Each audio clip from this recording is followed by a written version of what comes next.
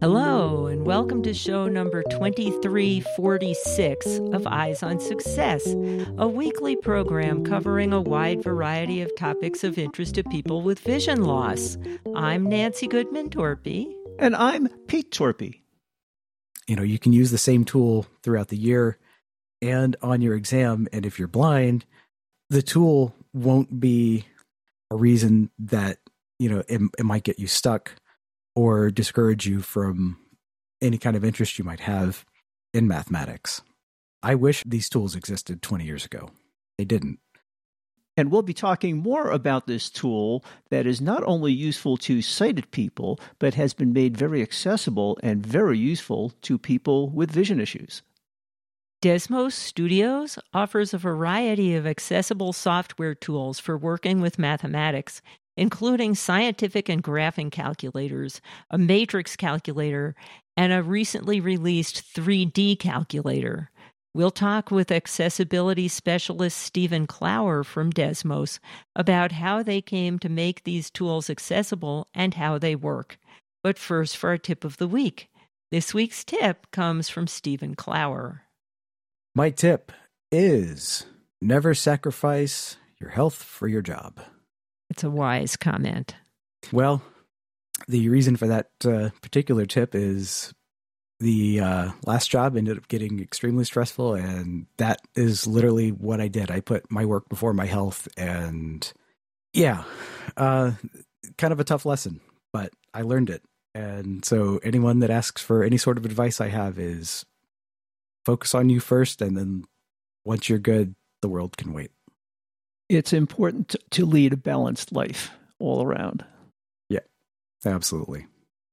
Support for Eyes on Success is provided by Timecrest, an iPhone and Apple Watch fantasy story game that delivers plot twists and deep emotional punches while being 100% accessible with many voiceover-specific features. You can find more information at timecrest.com. That's TIMECREST.com. You are listening to Eyes on Success. Success, success, success, success, success. Let's start by meeting Stephen. Hello, my name is Stephen Clower, and I am the accessibility specialist at Desmos Studio, BBC. But that is not where you were working the last time we interviewed you nearly 10 years ago. Indeed not. The company that I worked for then no longer exists and was acquired by a couple of other companies, and lots of stuff happened, and I'm not there anymore. And here I am at Desmos.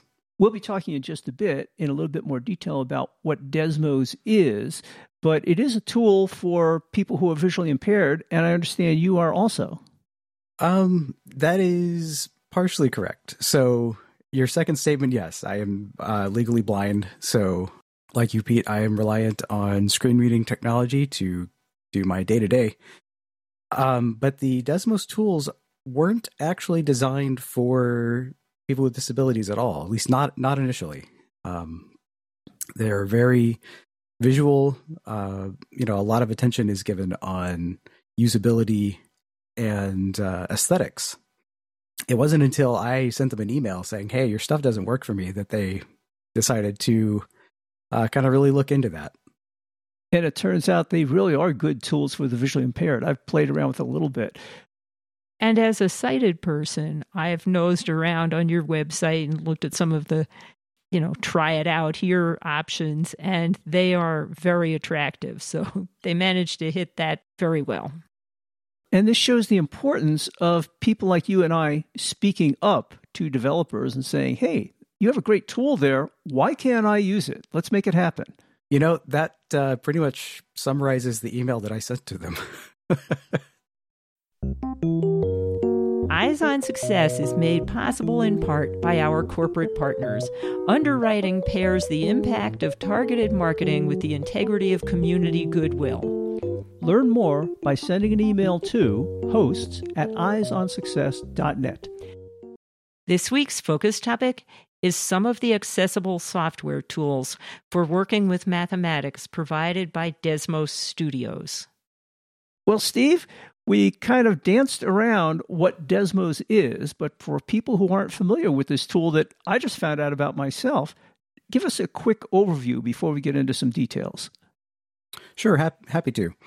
So Desmos, which is spelled Desmos, by the way, for those listening, we actually create several tools. Our overarching mission is to create accessible and not just accessible in terms of like blind people can use it, but accessible in terms of low financial cost, i.e. nothing, and availability on as many devices as possible.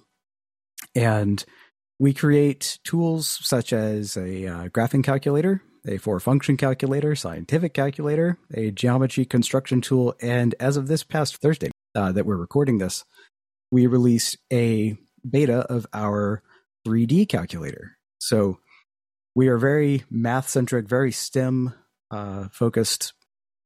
I'm curious, what is a 3D calculator? 3D calculator, that's a really good question. And it's our 2D calculator interface from our graphing tool. But it makes possible for you to create constructions or models in three-dimensional space.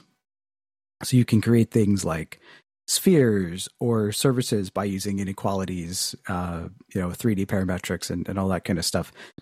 Think of it kind of as like maybe a CAD tool. But in this case, it uses the calculator to render everything, and it runs inside your browser, or if you have a new enough mobile device, it can run on your phone.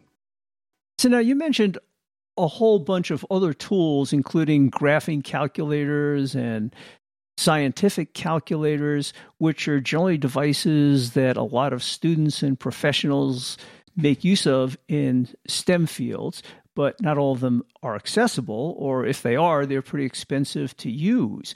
How did all this come about that they made tools like this and then made them accessible to people who are visually impaired? Sure. So to answer that question, I need to go back in time about 20 years for me, when I was a senior in high school. And I was taking an AP statistics course. That left a really bad taste in my mouth. Because it seemed like all the interesting math topics required special hardware that people like me were just never going to be able to use. But also that I had to do all of that extra work for, seemingly nothing.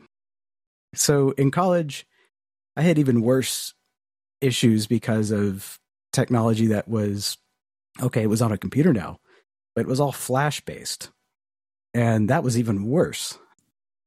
For people who don't know, Flash is a software-based technology that made things visible in graphics on the screen. Yeah, and it was great for developing games and things like that. Of course, it was rife with security problems, which is why that technology ultimately died. But again, throughout college, I had the same frustration. And at that point, I was also trying to get work and, get my life started.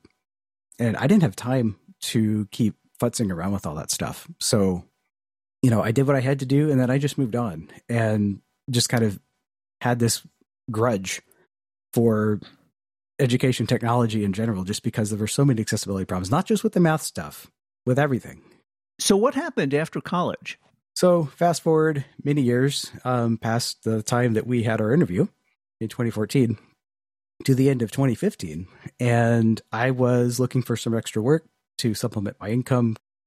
And my mom, who was a math teacher, she met somebody at a conference who worked at this company called Desmos. And she'd been sending me these job links for a while and said, why don't you check these guys out? And I'm like, fine, I'll look at it.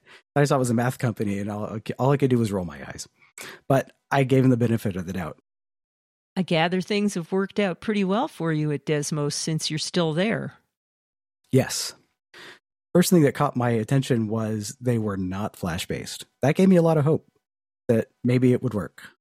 Then I loaded up their website and was disappointed. But instead of just saying, yep, here we go again, and throwing in the towel, I shot them an email because I knew I could help them fix it. And really, to my surprise, they responded.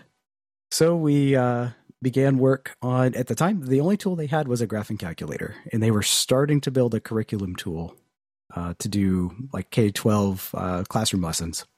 But those are the only things they had. So they kind of hired me on as a part-time contractor to start making the equation editor accessible. I mean, when I say nothing worked, I literally mean nothing. Nothing talked. There were no shortcuts. Nothing was labeled as buttons. I mean, you couldn't get around. The most you could do was type stuff and assume that there were things on the screen. So that was kind of my first thing that I did. And then we added our audio tracing feature, which turns graphs into sound.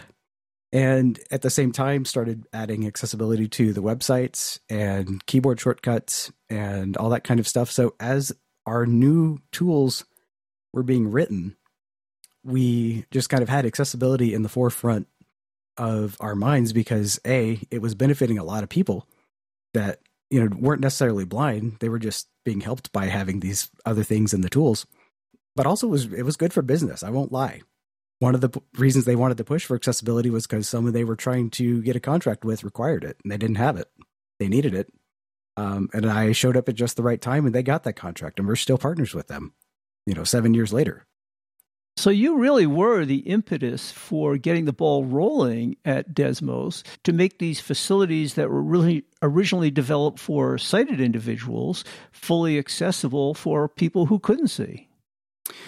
The impetus, yes, but had the rest of the team not cared, this would have flopped. So I will take credit for at least getting it started, but I can't take credit for all the great work that's continued to happen through all this. It sounds like you got a lot of internal support from the group to continue this effort. Absolutely. So tell us a little bit more specifically about some of these tools. And graphing calculators are very important to anybody in the STEM field. And if they're not accessible, how can you proceed? What do these tools do? So these tools, their names sort of give away kind of what they're designed for, at least optimized for. Actually, there was one that I forgot to mention, which was our matrix calculator earlier. So just want to add that to the list. Well, some math students might even know what a matrix is, depending on their level of math. Yeah. But they are important parts of mathematics. They absolutely are. And it's not the same as the movie. True. Or is it? Yeah, so our tools are, designed to, have as low of barrier to entry as we can possibly make it. We want people to load up the, whatever thing they need and just, hit the ground running. So give us an idea of how the graphing calculator works. So in the case of the graphing calculator, students can, do very basic to extremely complex stuff. You can write simple equation, 2 + 2 = 4. If you want to see what a sine wave looks like, you can do y = sine of x and, literally just type all these into the expression editor. And if you're using a screen reader, these commands will speak, and not only will they speak, but they will be verbally appropriate. And what do I mean by that? So if you type y = sin x, that's, the equation for y = sine of x. That's what we'll say. We'll actually say y = sine x. You don't need the parentheses? I mean, you can add them, and that's fine. But our compiler that we use is smart enough to know what you mean, at least most of the time. We try to not outguess you, but we get enough feedback that we usually know what people mean a lot of the time. Oh, that's cool. Yeah, you can literally just type y = sine x. Or if you're typing a fraction, you type 2/3, and then you go out of the fraction and type x. We'll say 2/3 x. Or, x squared, x superscript 2. We actually say x squared. We don't just always say the same format all the time. We try to optimize it so it makes sense, because especially if you're using our tools with a screen reader in really any application, there's a lot to contend with, a lot of variables and a lot of things that might go wrong or things you just have to know. And now, since this is a graphing calculator, it will produce a graph of something like y = sine x on the screen. and you can navigate around the graph to see what points are on the curve. And there's also some audio feedback, isn't there? Yes. So that feature is called audio trace. And if a graph can be traced in this manner, we will tell you. For example, if you're in the expression and you finished writing it and it's been graphed, we'll say has graph. And the audio trace support will also say to turn on audio trace, press Alt-T. At least if you're on a Windows machine. If you're on a Mac or an iPhone, we'll say press Option-T. Once this mode is on, you can do a few things like listen to the graph, just kind of as a single rendering from left to right. So when you say as a single rendering left to right, it adjusts the pitch according to whatever height there is on the curve? Yeah. I should be careful with my words here. What I mean by that is we will sweep going from left to right across the screen, and also if you have headphones on, kind of approximating that same position in stereo. And as we move, what you'll hear is the pitch of the tone, how high or how low it is, represents how high or low on the screen the curve is at that given time. We also have a few other cues like playing static if you are below, where y or x equals 0, or we'll change the timbre of the note that you hear a little bit to indicate whether you are below or above one of the other axes. So you might be asking, why do we have these cues? And it kind of reinforces the position, but also if you don't have access to stereo output, maybe you only have hearing in one ear, maybe you have an iPhone that has one speaker, or you're just not in a position to really catch all that stereo data, these cues can serve as kind of alternative ways for you to know what's happening. So as you're moving along the curve with the arrow keys, you'll kind of get two things happen. You'll hear the tone of where you are at that snapshot in time, but you'll also hear the coordinates of where you are. So like x0, y0, or x pi over 2, y0. And, as Pete, as you were mentioning before, just getting to certain points on the curve, we call those points of interest. And if that's all you care about, you don't need to use the arrow keys. You can just use tab and shift tab like you might move around in a dialog box. If there are points of interest, we will tell you what those are. Things like, where does y cross 0? Or where does x cross 0? Where does this intercept any other curves that might have been graphed?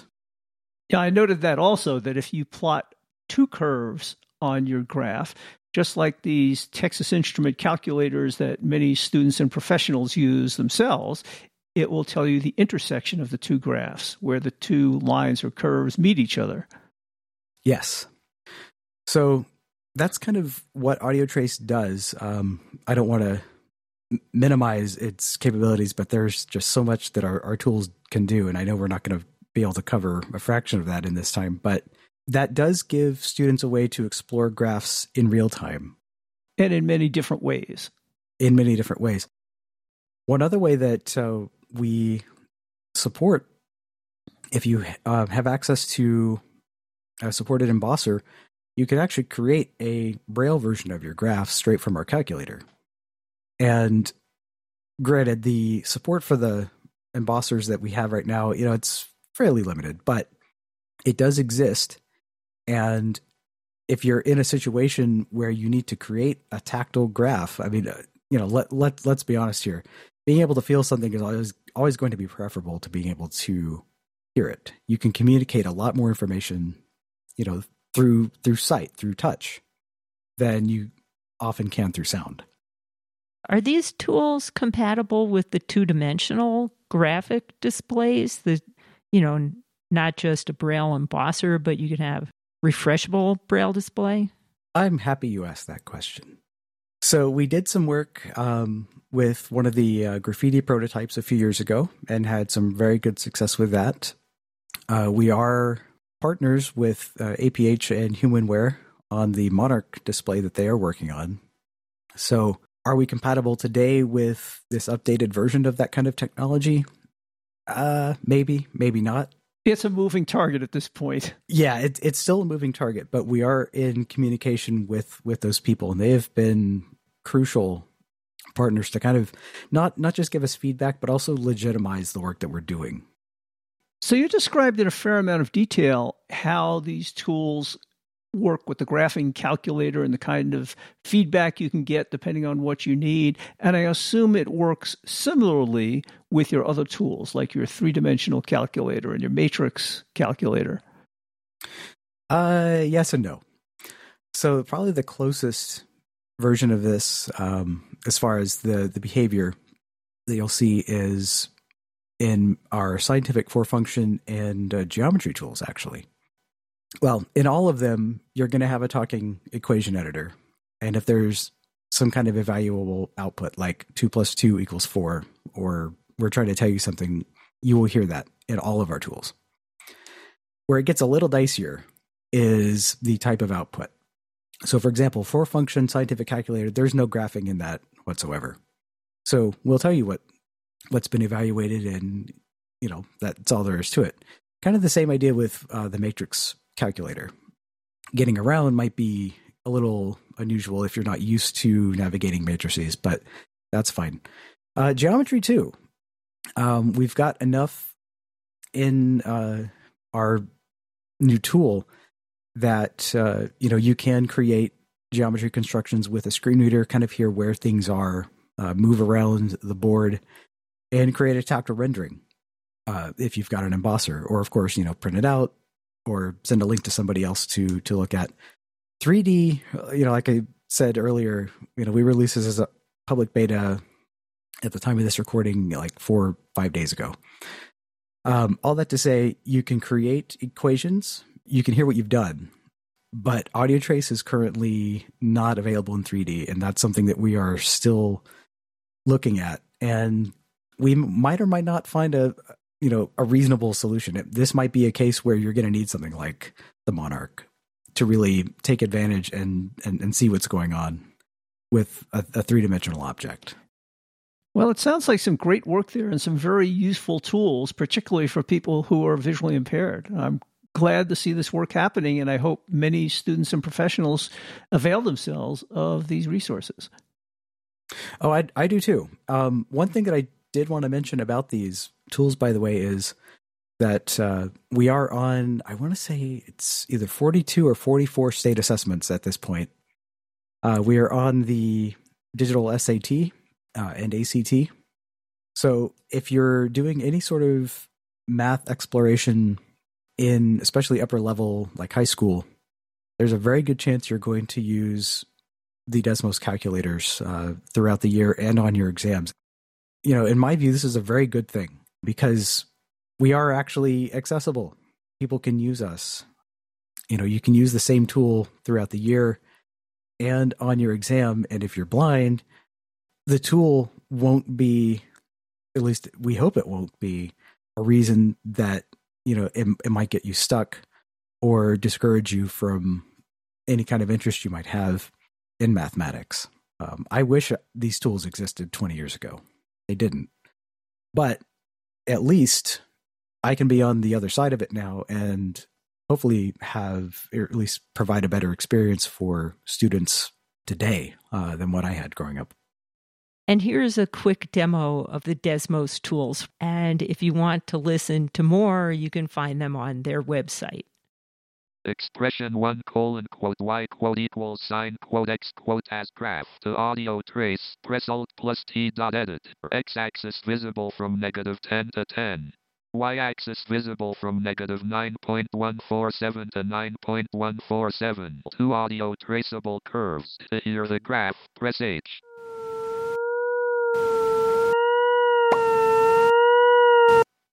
Expression 2 : x = pi = 3.14159265359 as graph. Intersection with expression 1 at x : pi y : 0.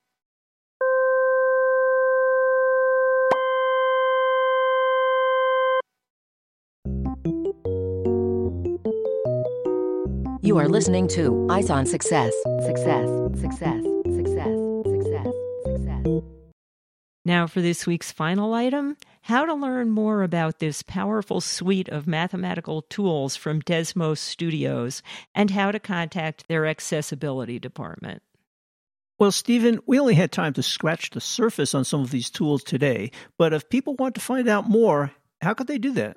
You can find out more by visiting our website, which is www.desmos.com. And there you can find links to all of the tools. You can find our apps for iOS and Android. You can find our Getting Started videos, social media. You can find our art contest, where some people have submitted entries that use our audio trace feature in ways we never intended, i.e. to make music. And if you want to get a hold of our accessibility department, which is mostly me, you can email accessibility@desmos.com. And if you're interested in trying any of our stuff with a screen reader, we do have a very extensive, some might say exhaustive, page that describes all of our accessibility features and gives guidance on how to set up your screen reader, whether it be JAWS, NVDA, narrator, voiceover, talkback, Chromevox. I think I've covered all of them. So these tools run on various platforms. If you want to run it on the web or on one of your devices or as a standalone program, you can do that. Correct. And we do actually test with these. We don't just write the instructions and then forget about it. But to find out all of that information, you can just go to desmos.com/accessibility. Do you have a social media presence? Yes, we are on Twitter or X or whatever it's being called today. And that is twitter.com/Desmos. We are also on YouTube, youtube.com/Desmos. Facebook is facebook.com/Desmos Inc. That's DESMOSINC. And I'm told, well, I know we're on, I think, Instagram and Threads, and I think those are also Desmos Inc., but I don't use either of those services, so I couldn't tell you. If these tools are free to the public, how are you funded? We are funded pretty much by our partnerships that we have with various publishers and test vendors and all that, and no venture capital. We can control our own destiny. In fact, the PBC in our name stands for Public Benefit Corporation. So we can put the public good ahead of any kind of shareholder interest. In case you missed any of the contact information, it can be found in the show notes for episode 2346 at our website, www.eyesonsuccess.net. That's it for today's show. Next week on Eyes on Success, we'll be talking with Shelley Brisbane, author of iOS Access for All, your comprehensive guide to accessibility for iPhone and iPad, about this recently released valuable reference guide. Shelley will discuss what can be found in the book and will highlight features of interest, including point-to-speak, customizing voiceover voices, personal voice, and more. Thanks for joining us this week, and we hope to catch you again next week. You've been listening to Eyes on Success, hosted and produced by Nancy Goodman Torpy and Peter Torpy. You can access the full archive of previous shows, subscribe to the podcast, and much more by going to our website, www.eyesonsuccess.net. If you have questions about anything you've heard on the show or have suggestions for future shows, send an email to hosts@eyesonsuccess.net. Thank you for listening and have a nice day.